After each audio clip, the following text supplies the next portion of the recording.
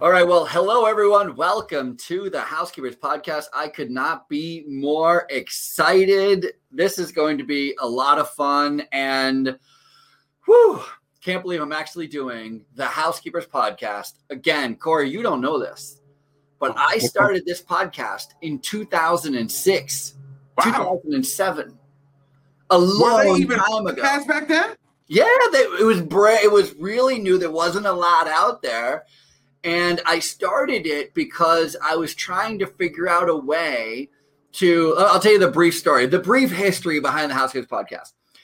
I was working for a management company in housekeeping and laundry. And I got promoted to where I had to train new managers. And I had no idea what I was doing. I had no idea how to train a new manager. The advice I got from people above me were like, just get them to work like you work. I'm like, what the heck does that mean? Right? Like, that's the worst thing. You might as well have told me to speak German to them because I could have been just as successful. So I started trying to figure out where to get information, like share books, share videos. YouTube was around. It wasn't all that popular, but it was around. And so I went on YouTube and I found a video called A Fireside Chat with an Executive. And it was a woman in a business suit sitting in front of a fire and quite literally talking about like employee engagement and getting people, the right packages and getting them in the right jobs. And I'm thinking to myself, I work in housekeeping in a 160 bed nursing home in a city. I'm dealing with theft, fist fights, arguments, drug use. I knew nothing about drug use until I started working in housekeeping in nursing homes.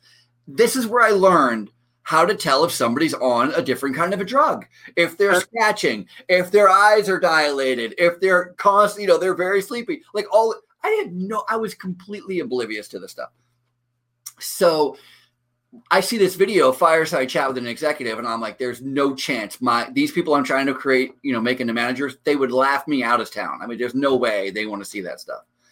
And so I started having my friend and I started to have weekly calls. Every week we would just have like a conference call, no video, just a conference call with people who were trying to get into management and just talking about regular things we were seeing on a daily basis. Call outs, theft, accusations, eye rolls, attitudes. I don't want to work with her. I'm not working on her, that kind of stuff. Oh, yes. And eventually I heard of this thing called the podcast. And I said to my friend Adam, I go, we got to start recording these as a podcast. And he says, what's a podcast? And here we are. And the Housekeepers Podcast was born, and we did it for 6 years, and I loved it. I got to tell you that I'm super excited to have you on as my first official guest back on the show because of the small interactions that we've had together. I find you very engaging and smart and hardworking, and you're a housekeeping manager. I mean, does it get any better than that? I don't think so. Appreciate it. Gets no better than this. So. Absolutely. So I don't know a lot about you, and I'd love to know that, where did you come from? Did you grow up here in New York? I mean, we're both in New York City right now, just outside it. Yeah. Is this where you grew up? No, yeah, I grew up in Hollis, Queens, New York. And I just I was working for mailrooms a lot in the companies in Manhattan. I worked for Joseph E. Seagram & Son. And my uncle, who was director of housekeeping at a place called Terrence Cardinal Cook, he came to me and me and my brother, I actually have a twin brother that does the same thing. That's amazing, right? Yes. You'll meet him one day. I love it. So he came to both of us and he said, I see the talent you guys have. Would you like to be in housekeeping management? Of course, we jumped on it. How old were you? I was 24 years old.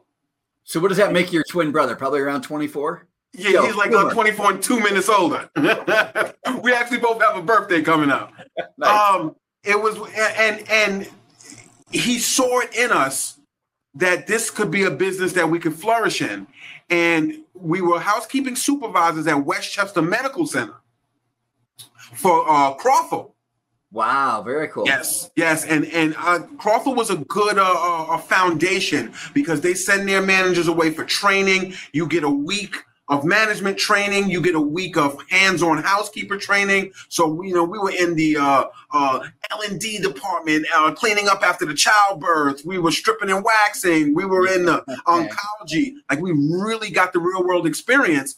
And, through that, I worked at different facilities. They would send me to different facilities to help to fill in. So I was able to absorb different systems and different things they were doing. And I eventually worked at Bronx Lebanon Special Care Center as a director of housekeeping. And I did not ever want to leave the nursing home field after that. Unbelievable. Let me ask you, because I too had that same transition where I worked in hospitals and then I started working in long-term care. And I agree. There's a big lure, there's a big draw. Yeah. You know what it is? It's hospitals. It's very turnover, right? The only people you develop a relationship with are other coworkers. Yes. And even that's a big turnover. But in nursing homes, it's such a home environment. Yes. You can develop real good relationships with your customer base. You see them day after day. I think that's the big draw for me. Was that the same for you? That was the exact same for me, because I've always had an affinity for the elderly. I would always be one to sit down with one of the old folks, and they tell me stories about when they were younger, how the United States was back in the 50s and the 60s, and it always intrigued me. And I would sit down and talk with my grandmother and grandfather about things. So that always drew me to the nursing home experience, and just it was a lot calmer of an environment, because the hospital is go, and this nursing home environment allowed me to think and to plan and to strategize and have reflection at the end of the day, and that just was always intrigued me and helped me to keep it rocking and rolling. I like that a lot. I worked at a hospital, and just to speak to the chaos piece, because it's so key. I worked in a hospital that. And I think this is pretty typical. And when we see it in nursing homes, it drives us crazy.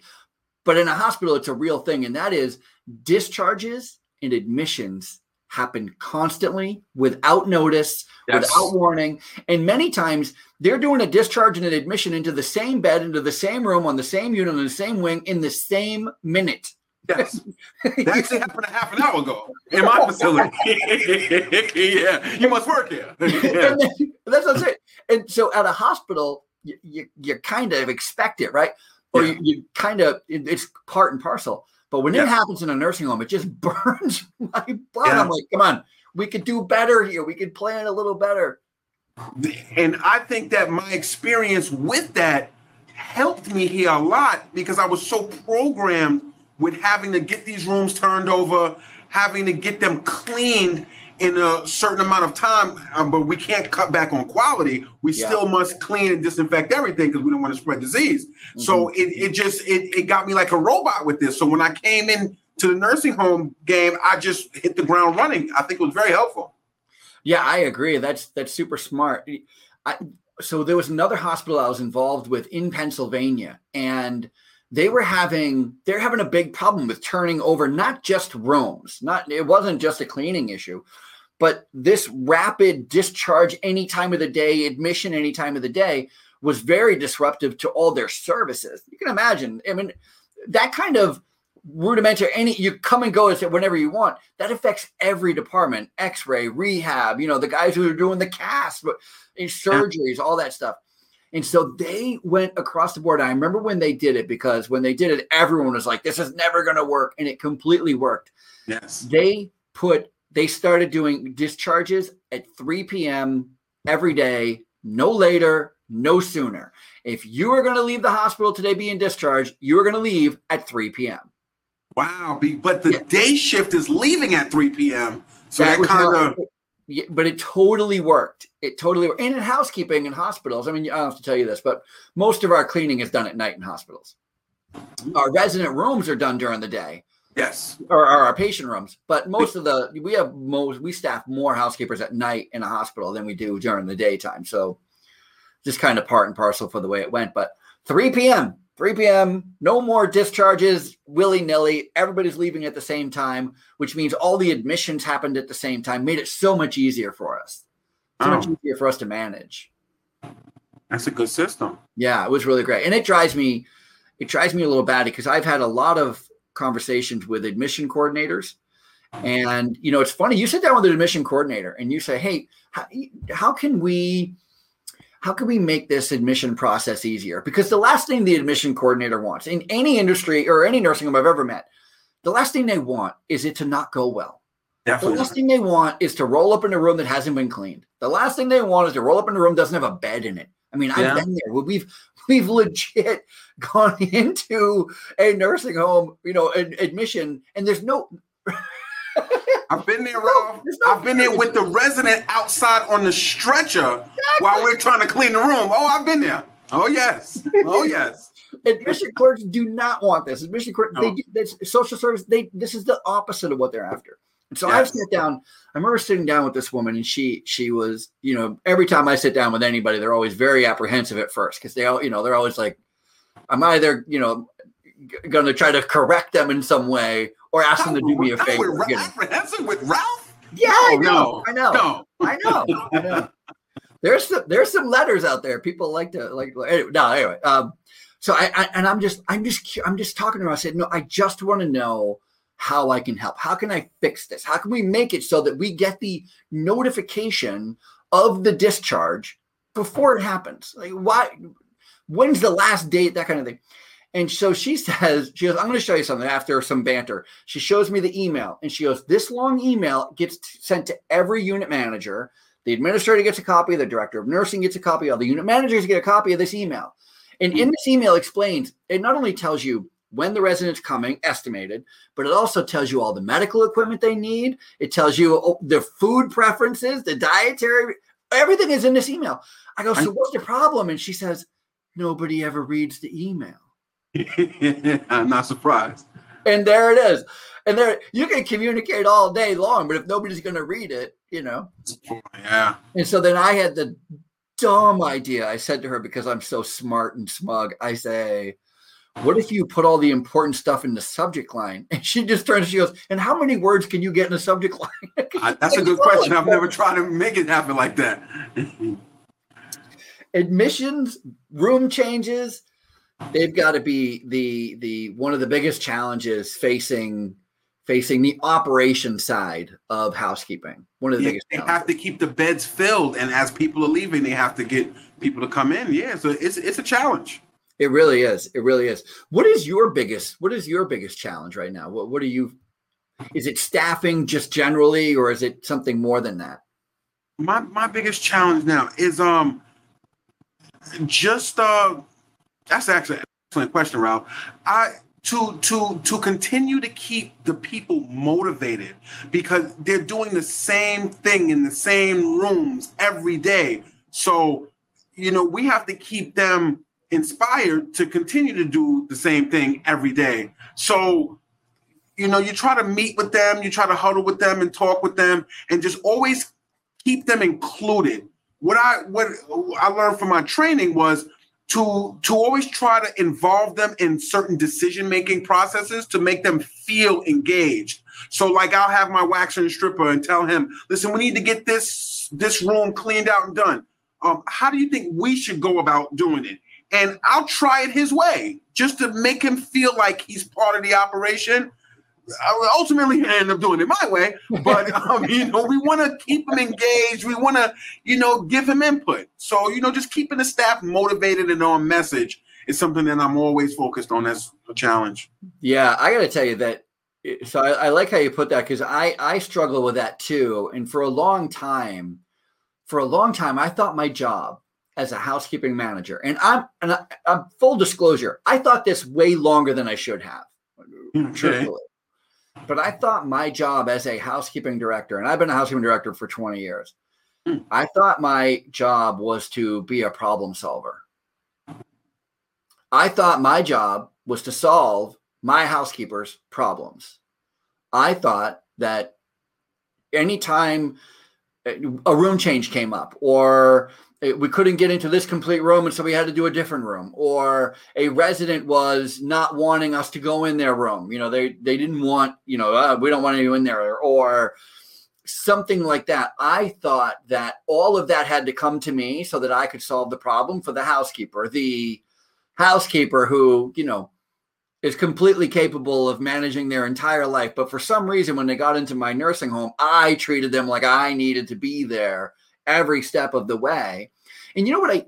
I really did not do it out of like anything against them. More, A, because I thought that was my job, and B, there was probably a lot of ego to that. Like I really kind of thought like I'm the Superman here. I'm the director. Right? Yeah, I've been there. I did not know how much easier it is and better it is to manage by suggestion rather than manage by my suggestion. I didn't know that until I was actually working. I was working with a guy, and they were taking over a dietary department. And they were talking about sandwiches not being made properly. And if you didn't oversee this group of people, they would not even make a peanut butter and jelly sandwich properly. And I remember just hearing that, just in conversation, they're talking about how terrible the staff are. If you make any changes to the menu, you're going to have to go there and walk them step by step because they're not going to do it right. And we're talking about how to make a peanut butter and jelly sandwich. And I just thought to myself, I'm thinking like, when did I learn to make a peanut butter and jelly sandwich? I mean, I probably wasn't very good at it, but I think my mom, in the beginning, 7, 8 years old, I started to run with she didn't let me use a butter knife, but I could do it with a spoon, Yes, yeah. I'd get in trouble if I got peanut butter in the jelly or if I got jelly in the peanut butter. You didn't want to do that, right? You had to keep them separate. Right, the spoon, yes. When you're 7, it's a little difficult, but it didn't take me long to master the art of 2 spoons because then, Okay.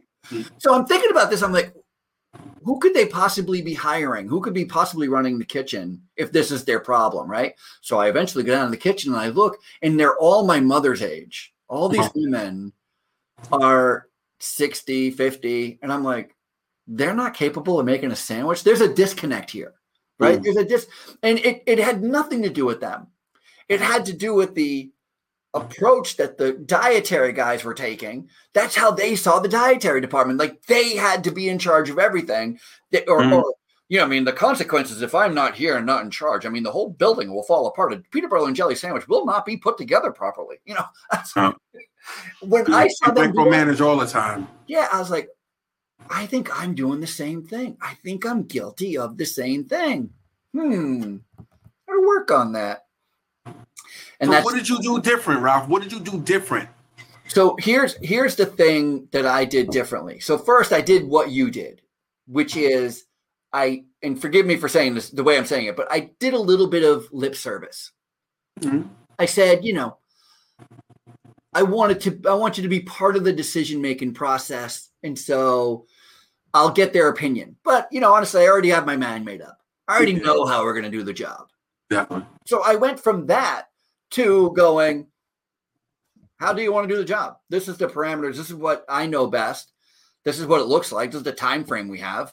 Do you guys agree or don't agree? And somebody would say something like, no, that's totally fine. Okay, good. Right. Like instead of, but if somebody did say, that doesn't make sense. We should do this first and then this and then this. I'd be like, let's do it. Does it all get done still? Yes. Even if it's not my way. Right. So, and then I don't know, you attended my workshop, right? So I don't know if you remember on my daily, I have a daily work schedule that I put together for my housekeepers. It's a checkoff list. And when I do it, I put the project for today and for tomorrow. Oh. And that's my big takeaway. Forever, I only put the job today. So whatever the project today is, that's what I'm going to give you because that's the job I want done. The problem is, of course, there's so many different reasons on why they can't get that job done, right? And so I'd go up and I'd find a housekeeper sitting out inside of a resident room, just hanging out on their phone. This is before cell phones. They didn't have phones. They was hanging out. I'm like, what are you doing? Just standing around. We ain't got time to stand around. And the housekeeper would be like, well, I can't get in there yet. This is my only project today. And they're still working in the resident in there. So I'm just waiting. Now imagine today, I give them what today's project is and what tomorrow's project is. So now they go to the room that they're supposed to do today and it's busy. They solve their own problem. They go, well, I know this room's we're doing tomorrow. I'll just do this one. I like that. right? Now, all of a sudden, I just empowered them through simple communication, simple transparency, simply sharing more information. And now they're managing it themselves. I like that. If they know what your intent is, what is your intent as the housekeeping director? Your intent is to make sure that you provide a clean and safe environment for your residents. If they know that's the intent, I bet there's not a housekeeper you have that can't fulfill that intent. Yes, they can. They may not do it exactly the way you do it. They may not start on your end. Fast, yeah, but they get it done. But as long as they know what the intent is, I bet they're still going to get it done, right? Absolutely. How long have you been in this nursing home, the one you're in now? I've been in this nursing home for 3 years. Prior to that, I was in the Bronx for 9 years. What? Yes. And I just, and before I got here, I made 2 stops. And I feel like I did a little bit of commercial cleaning just to see like the buildings in Manhattan, 40 Rockefeller, 1211 6th Avenue, just to get a different side of what the cleaning business was. And I feel like that little hiatus shaped me for what I got going on here now. You take different things from different experiences you've had and you apply them when you finally find a landing spot. And I think that was a big, big advantage to my career. Awesome. I recommend that. Like sometimes when you stay at one place too long and you've done so much. I was at the nursing home for 9 years. I had 9 deficiency-free surveys. Nice. When the state walked in, I was like a machine, and the challenge left me. So I needed to kind of seek that hunger again, and I found it, and now I'm applying it here, and I think I'm a better man for it. That is so fantastic. I think you're absolutely right, and I think that's. If I had, there's this guy named Mike Goldman. No, not Mike Goldman. I can't think of his name, but he has this whole platform. He wrote this book called What If. I know his name's Mike something. He wrote this book called What If, and the whole thing is all about like, what if you could do anything? What if you could have anything, right? Like, what would that look like? And the whole idea of the exercise is to just explore what you might be interested in, what that next big thing is. And for me, if I had a what if, and this is, again, when I first started the Housekeepers podcast, because it was very challenging to get people like you on my show, because you're a rare bird. Most housekeeping managers don't want to talk to me on camera, right? Like they're like totally gun shy. They're like, I don't know if I want to actually be filmed and talking, No. They thought, what if I could talk to housekeeping managers from all over the world in all kinds of industries? Wouldn't it be amazing to hear from somebody who cleans, Carnival Cruise Lines for a living, to hear from somebody who cleans airplanes for a living, which I know a little bit about, by the way. I did work with JetBlue, doing a little bit of JetBlue cleaning there. I'll tell you briefly about JetBlue because there's a bigger lesson in there for long-term care, I think. JetBlue, when I first got involved with housekeeping for JetBlue, they gave us 7 minutes to clean an airplane between flights. So flight would land, you'd have 7 minutes to run in with a vacuum, rag full of germicide, you're straightening out seat belts, pillows, that whole thing, right? 7 minutes, not a lot of time between flights. And then eventually they stopped that practice. And they instead went to only overnight cleans. So now, I don't know about all airlines, but I know JetBlue only gets their plane cleaned by professional housekeepers at night when the plane's no longer being utilized. So now overnight, there's crews out there right now just cleaning JetBlue airplanes inside and out, that kind of thing. You're able to get more time. It's more of a deep clean, blah, blah. So what is happening now at JetBlue between flights? Who's cleaning the airplane? Do you know? No, what is cleaning now? Take one guess. You're going to love the answer. Oh, it's probably the flight attendants. You would think it would be the flight attendants. And don't tell me the captain. It's not the captain. It's not the captain. It's not the captain. No, it's even better. It's even better. This is so fun. It's even better. When they first proposed the change that they were no longer going to pay for housekeeping between flights, they put the onus of of the care of the cleaning the aircraft on the flight attendants. Mm-hmm. So now the flight attendants are going to pick up all the trash after everybody. They're going to wipe down the trays. They're going to straighten out the seat belts and make sure all the pillows are put away, all that. The flight attendants are going to do that. Well, the flight attendants, first of all, lose their mind over it. They want no part of it. The union's involved. I mean, it's a mess. I'm going to say the union. Once they start talking about the union. Well, it's just a fact of life in airlines and a lot of long-term care facilities, whatever. So the union so it's a big knockdown, drag out battle. That the flight attendants, if you ask them, their job is not to clean up, pick up stuff off the floor, right? They're not housekeepers, they're flight attendants. They're professional flight attendants, whatever they're called.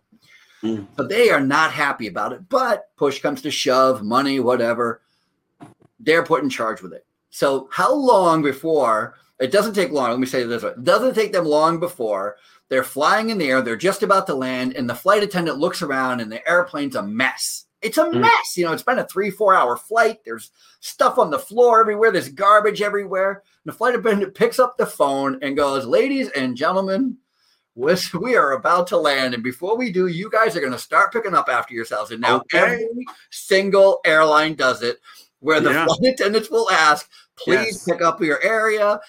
The customer. And then they'll come through with the bags just for you to throw your, The customer cleans the airplane between flights. Wow. Think about it. Now we have the customer doing it. It's smart. It's smart when you think about it. I say we get all those, those little hand claws, you know what I mean, with the little gripper and has a little claw on it. We pass them around to all our residents. Listen, yes. Ladies and gentlemen, I know you used to do some cleaning back when you were out in the community. Let's see what you got.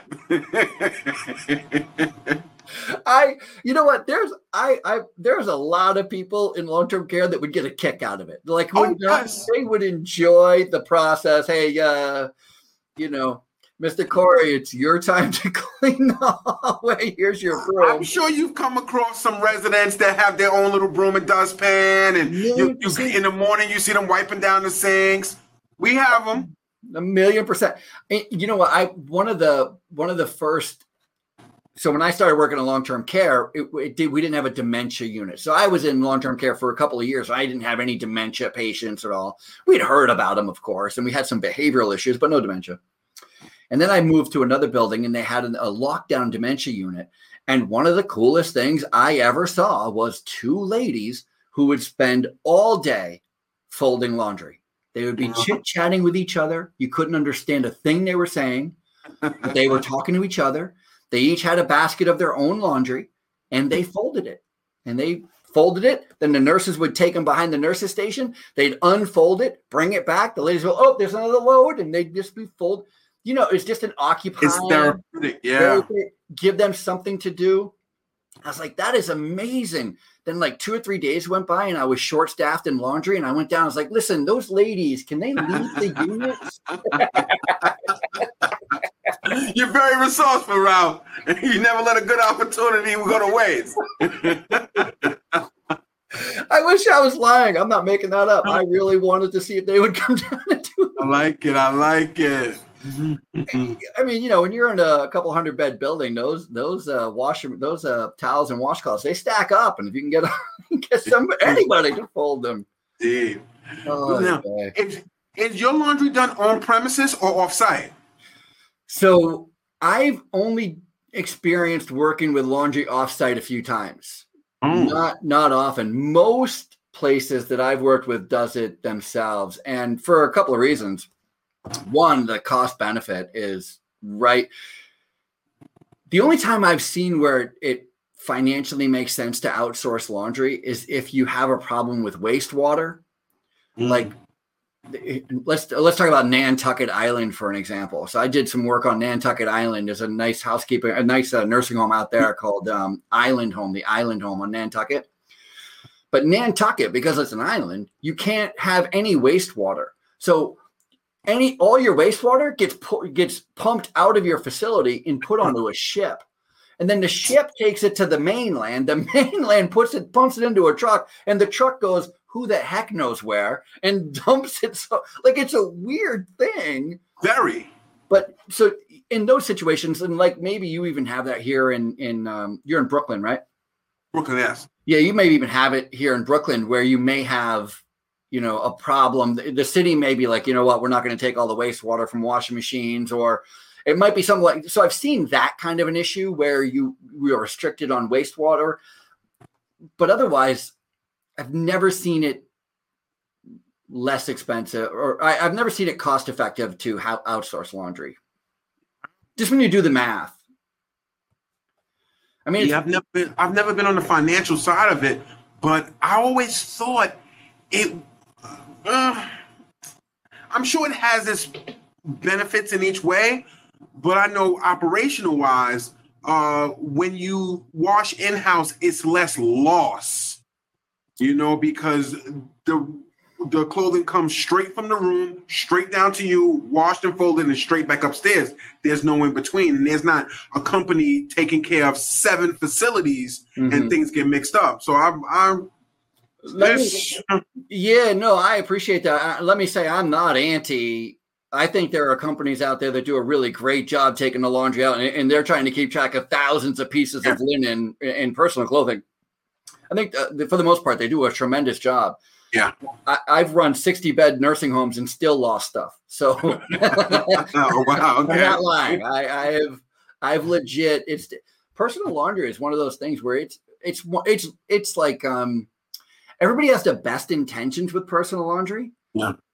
And that's kind of where we get wrong, because like if a piece of personal laundry comes down to the laundry and gets washed and you don't know who it belongs to, our first indicator is to put it on the no name rack. No name rack. Oh, yes. Or the donation rack. Yes. And they keep it in the laundry room. And for a long time, because that's how I was taught how to do it. And then, you'd have CNAs or LNAs or nurses or family members come shop because they would be like, what the heck is going on down here? Let me go find my mom's clothes. I just bought her 3 shirts 3 weeks ago, and now they're all gone. So they're going to try to rifle through and find them. And what I realized, let me say this. The first time I realized that it was a wrong process is I had 2 women come down into the service entrance and they were crying.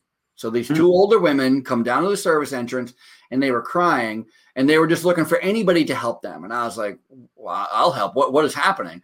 Their mom was upstairs actively dying, actively in palliative care, right? Like end of life care, which is what we work with. Yes. And she didn't have any underwear. Oh, wow. And they didn't know where it was, and they had talked to whoever. And what drove me the most crazy about this, I might have even wrote about this in my first book, but what drove me the most crazy about this is that their mom's room was on the 5th floor. And so you can imagine these 2 women having to travel from the 5th floor to the basement before they found me and I was able to help them. Like, how many people did they stop and talk to along the way? And nobody could help them get underwear for their mom. And so, of course, where I went, right? I went to the no name rack. No name rack. The no name bin. And I'm like, are these hers? And they're like, I think maybe. I'm like, well, close enough. Let's just get her in some underpants. Something, yeah. And that's when it dawned on me. Nobody in the nursing home who owns the clothing is in the basement, is in the laundry room. And so the clothes that come down that don't have names on them should not be kept in the laundry room. They should not be kept in the basement.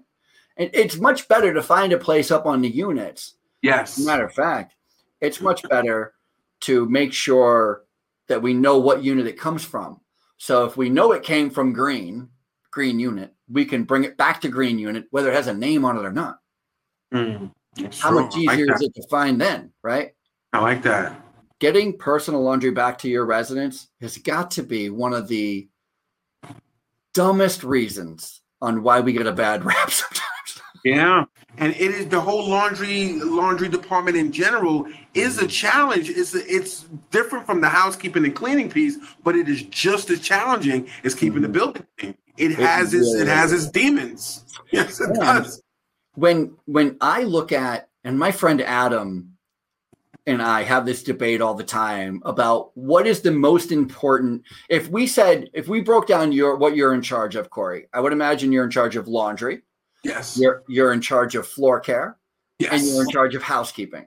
Yes. And if I were to ask you which one is, you only have one person show up a day. One person shows up out of the 15 people who are supposed to. What job do you put them in? What's the most important job? I would have to put them in the housekeeping to get these rooms cleaned. Okay. And the floor care we can get by. Yeah. So we're going to have a longer conversation. Housekeepers podcast. We're going to be here all night. No. You tell me what's the most important. Don't tell me laundry. I'm just going to give you my opinion. And that is exactly what I would say is laundry. Because laundry, what we do with laundry is we provide the tools for nursing. Without laundry, nursing can't do AM care. They can't do HS care. They can't get people fed. They can't get them clothed. They can't get them showered. So they are 100% reliant on laundry. On the other side of that, if we didn't have that laundry component, then floor care is the number one most important to me in my world. Of course, I work in housekeeping. And when you're talking about housekeeping, and let me preface this because I think you had the same experience. I started housekeeping in condos at a ski resort. Oh. So, and I started when I was 16 and it was super fun. You wouldn't think a young 16-year-old would have a good time being a housekeeper at a condo or at these condos at a ski resort. But I'll tell you something, a little secret, just between you and me, because I know nobody else is listening. I was the only guy. Really? Anyway, I really was. You were the only guy, and how many women were there? There was about a dozen. There was a lot. Okay. It was a good place. Hey, young Ralph. not only that, but this is back in 86, 87. Okay. And we got to keep anything that anybody left behind. So, and people were out skiing. This is in Vermont, which is where I grew up. People who skied, at least back in the 80s, I don't know what they're like now, but they were the nicest people. They would leave beer in the refrigerator. They'd leave bags of potato chips, cigarettes, vodka. I got the sweetest pair of sweatpants I ever owned because somebody forgot them in a condo. It was really great. Anyway, but even at that early age, I was immediately drawn to the inspection. Like even cleaning condos, hotels, nursing homes, hospitals, there's always this inspection piece to it. And I know that there are some hospitals and in some situations where it's important that you have to your inspection involves some sort of UV lighting where you're, measuring the parts per million microbial, whatever on the tables, that kind of thing. But 99.9% of the time, you and I, my friend, are judged on one thing and one thing only, and that is appearance. Yes. And because we are judged on appearance, and most definitely only appearance, what is the biggest, what does everybody see in your nursing home the most of? Your lobby. Your floors. Your floors, yeah. All your floors in your lobby. Your floors your floors probably draw 80% of the attention from people walking into your facility. Yeah. I would say maybe another walls don't get a lot of attention unless they're terrible. It has to be really terrible to get attention. Yeah. So walls don't get a lot of attention. Fans get attention, especially if they're in a hallway and they don't get any attention unless they have a sweater on them, right? They're all full of lint. Yes, or a beard. You start thinking this mindset of what exactly draws the attention. What I could fool you on a clean nursing home or a clean hospital or a clean hotel room if the floor was clean and nothing else was. Absolutely. I could not convince you that the hospital is clean if the floors weren't. So I could take care of all the dusting, do all the housekeeping, every toilet in the building completely clean, and the floors look like crap. You would never, ever believe that the building was clean, even if it were. So for my money, the number one job the most important job for me is floor care. The only reason why I put laundry in front of floor care is because we have to deliver, we need to provide laundry as tools for nursing. Yes, for them to take care of the resident. Yeah, your breakdown definitely makes sense. Yeah, housekeeping would be last, a distant third. But again, and I know that this is I'm going to say it, and it doesn't matter because nobody's going to take my word for it or going to do anything about it anyway. But nurses should be more like flight attendants when it comes to being short staffed. You should be able to go and you got somebody down, you're down 2 staff members. That means 2 units are they're going to be very hard to be touched today. I know where you're going.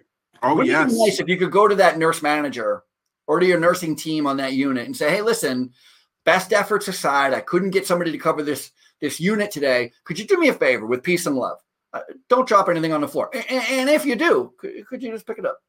Make sure your gloves hit the garbage instead of the floor. Absolutely. If you just did that for me.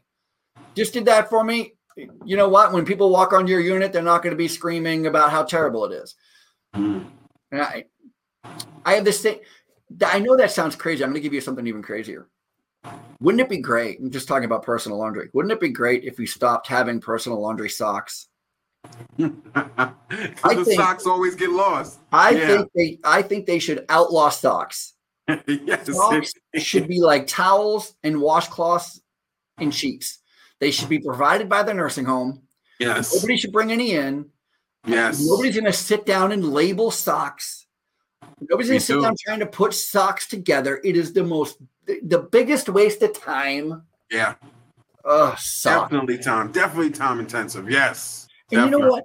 You can do, with socks, I'd be willing to go like, listen, I'll buy pink ones, blue ones, yellow ones, brown ones, white ones, black ones, and you just tell me what color you want. You want one of each, honey? I'll give you one of each. How about the entire floor keeps one color? Don't care. We do it like that. Don't care. Yeah. If you want white, I'll get you white. You want blue, I'll get you blue. They're going to be 2 blue. They're going to be the same blue. I practice what I'm preaching. I'm not going to show you my foot, but I only have one kind of sock that I wear when I'm not in a suit, and I have one kind of sock when I do wear in a suit.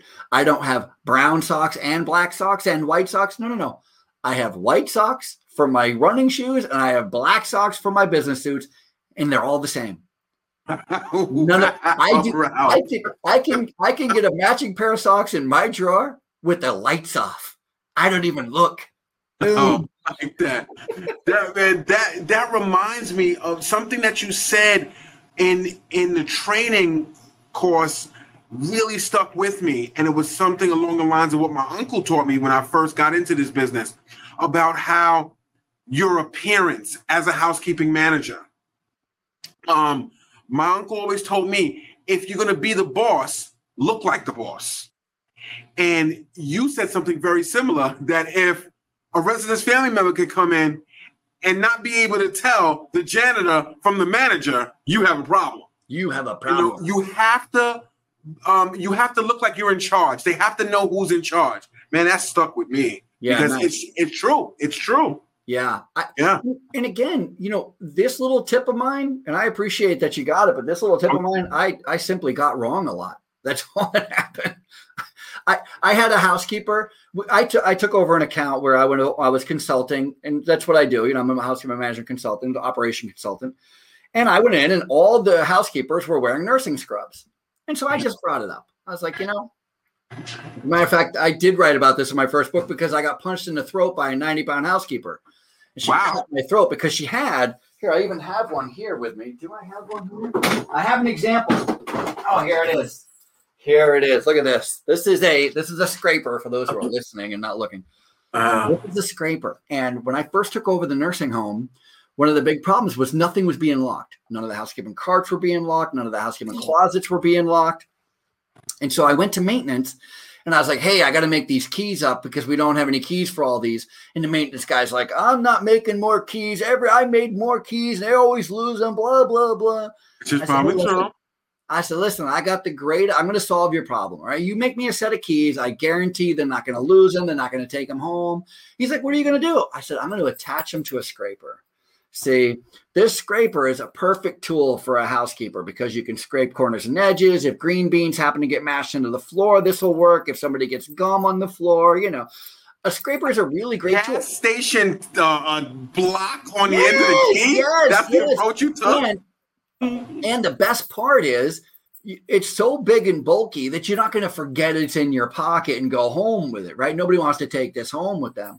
Yeah. And so we're having this big knockdown, drag out fight over uniforms because I go into this account and all the housekeepers are wearing nursing scrubs, which isn't so bad, except I saw one of the housekeepers in a resident room, a family member goes up and says to the housekeeper, how is my dad? So now the housekeeper should have known better and said, oh, I'm not a nurse. The nurse's station's right around the corner. But instead, my housekeeper, because she looks like a nurse and she feels better to be a nurse, decided to answer her. Oh, your dad? No, he's good. I think he fell the other day. No, it wasn't him. I'm like, no, you don't answer. So I was like, we have to make sure that housekeepers look like housekeepers. Yes. Nurses look like nurses. Managers look like managers. And so I implemented this whole thing. And one of the housekeepers got very mad at me. And long story short, she told me I could keep this job. And when she did, she tried to throw the keys at me. And I ducked.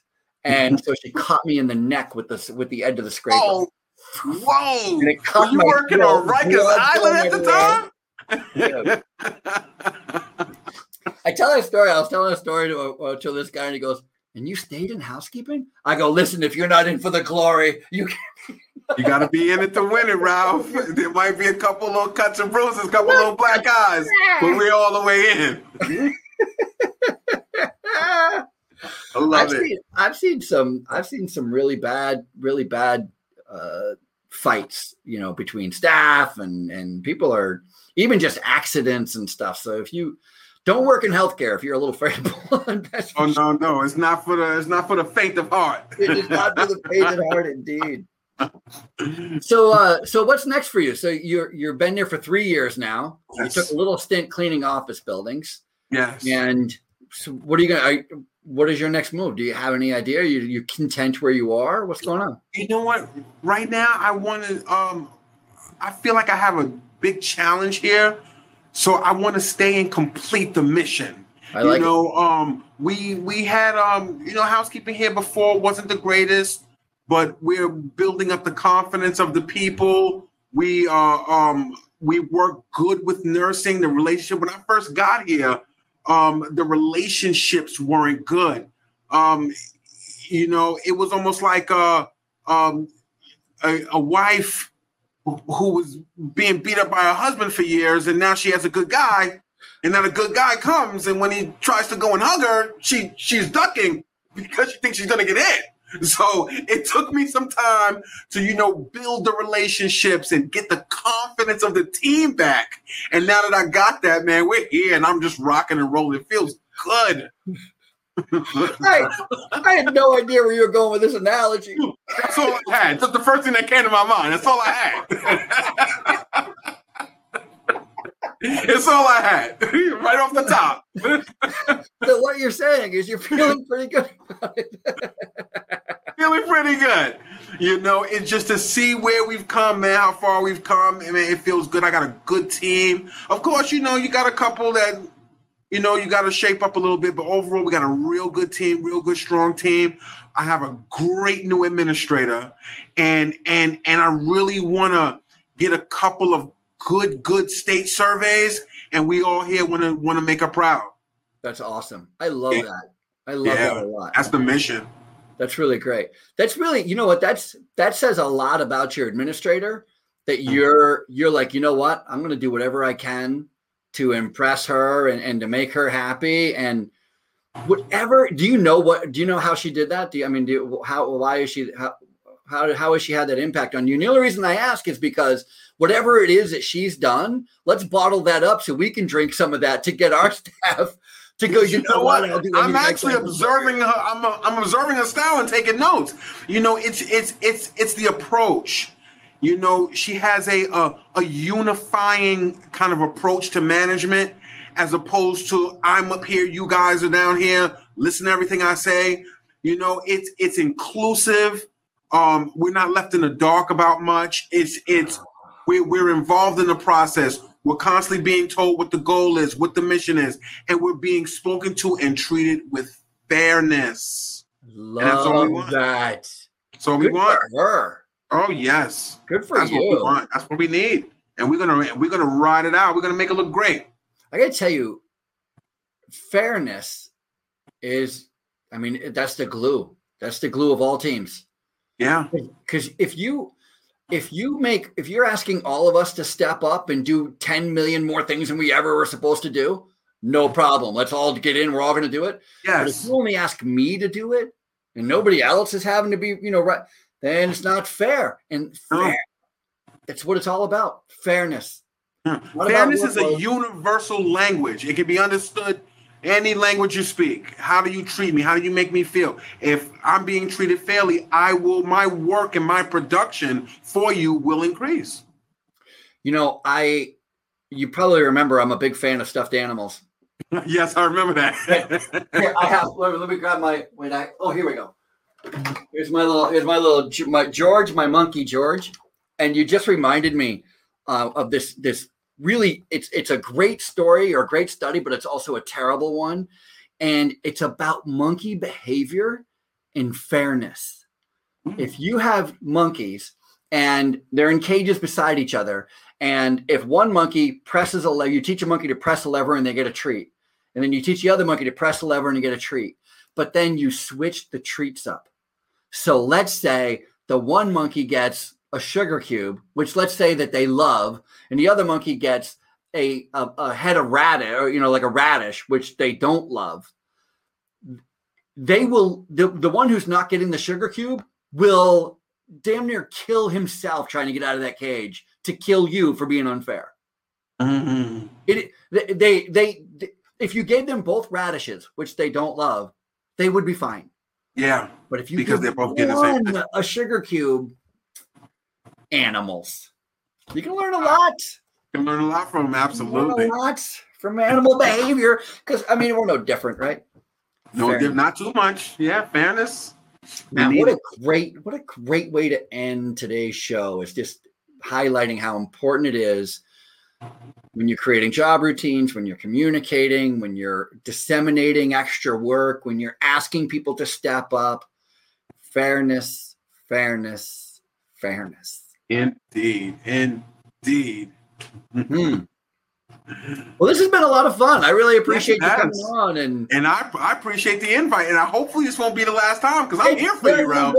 It certainly will. I'd love to have you on again. It's my favorite subject. I just love it. I love talking about management. I love talking about operations. I love talking about housekeeping. Same here. My wife gets annoyed. She wants to talk about something else. yes. I'm in the same boat with you there. Yes, indeed. Yes.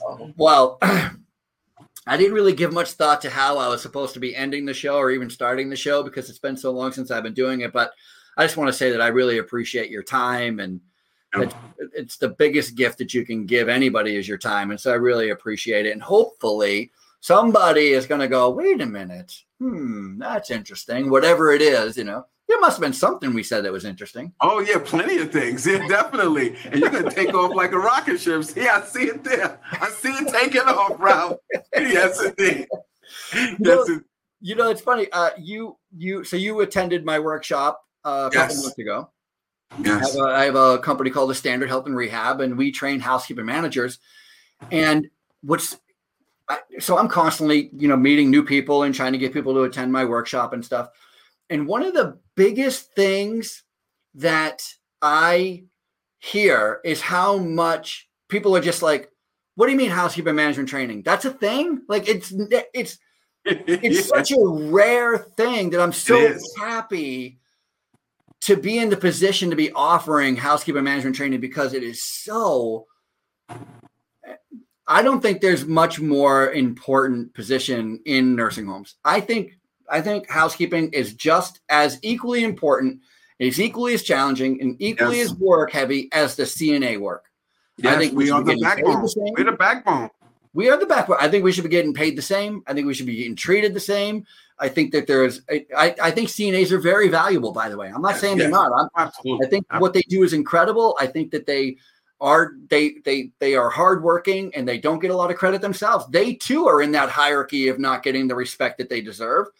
All I'm saying is housekeeping, laundry, dietary workers, we are just as valuable. We are just as valuable, should be paid as much, should be respected as much, should be treated the same, communicated with the same. Oh, Ralph yes. Peterson for president. No. Ralph, that is scripture. That is in the New Testament, in the book of Ralph. Yes. Write that down. Write that raise down. for everybody.